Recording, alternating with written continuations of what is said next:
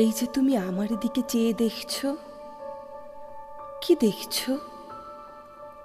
আমার চুলের বিন্যাস। এক চোখ ঢেকে থাকে চুলে, আরেক চোখে ছিটকে পড়ে আলো। তুমি বলো, আহা কি দারুণ, ভালো লাগছে, ভালো লাগছে, ভালো। আমার ভেতরে মেঘ, ভেতরে জল, ভেতরে স্বপ্ন টলমল। অঢেল পাওয়া না, কিছু না পাওয়ায় মোরা, যা দেখছো তা সত্যি নয়। এটা আমার হলুদ হাড়ের কঙ্কাল, চোখহীন, চর্মহীন, মাংসহীন, মালতিহীন, কেবলই হলুদ, কেবলই কঙ্কাল এটা।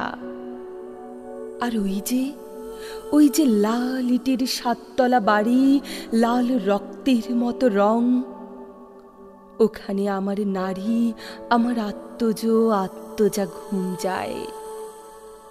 ওখানেও হানাদারের স্বপ্নের চোখ, বারান্দা ভরা টবে টবে গাঁদা থেকে বিদেশি অর্কিড, লাইলাক আর পাহাড়ি জংলি ফুলের লতা।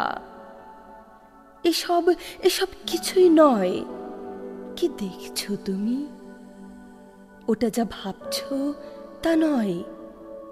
ওখানে রডের কাজ করা সাততলা কেবলি কঙ্কাল, ইট, কাঠ, ফুল আর ভুল স্বপ্ন সব।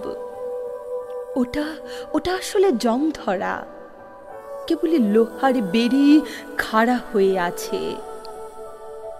আর তুমি মমির মতো ফোটায় ফোটায় গড়া মাখনের দেহ, একটা অফসাইড দাঁত আর মধুতে ডোবানো হাসি কান্না, রাতের রতি, রান্না বান্না, কিছুই তো না।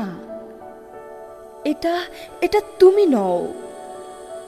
এটাও তোমার ভবিষ্যৎ কঙ্কাল, যা অতীতে চলে গেছে বা সামান্য কটা দিন পর অতীতে বিলীন হয়ে যাবে।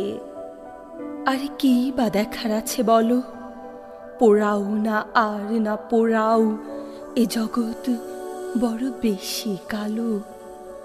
যা দেখছো তা তো নয়, যা দেখনি তাই। বুকের ভেতর আন্ধা পাখি ফাঁসিতে লটকাই।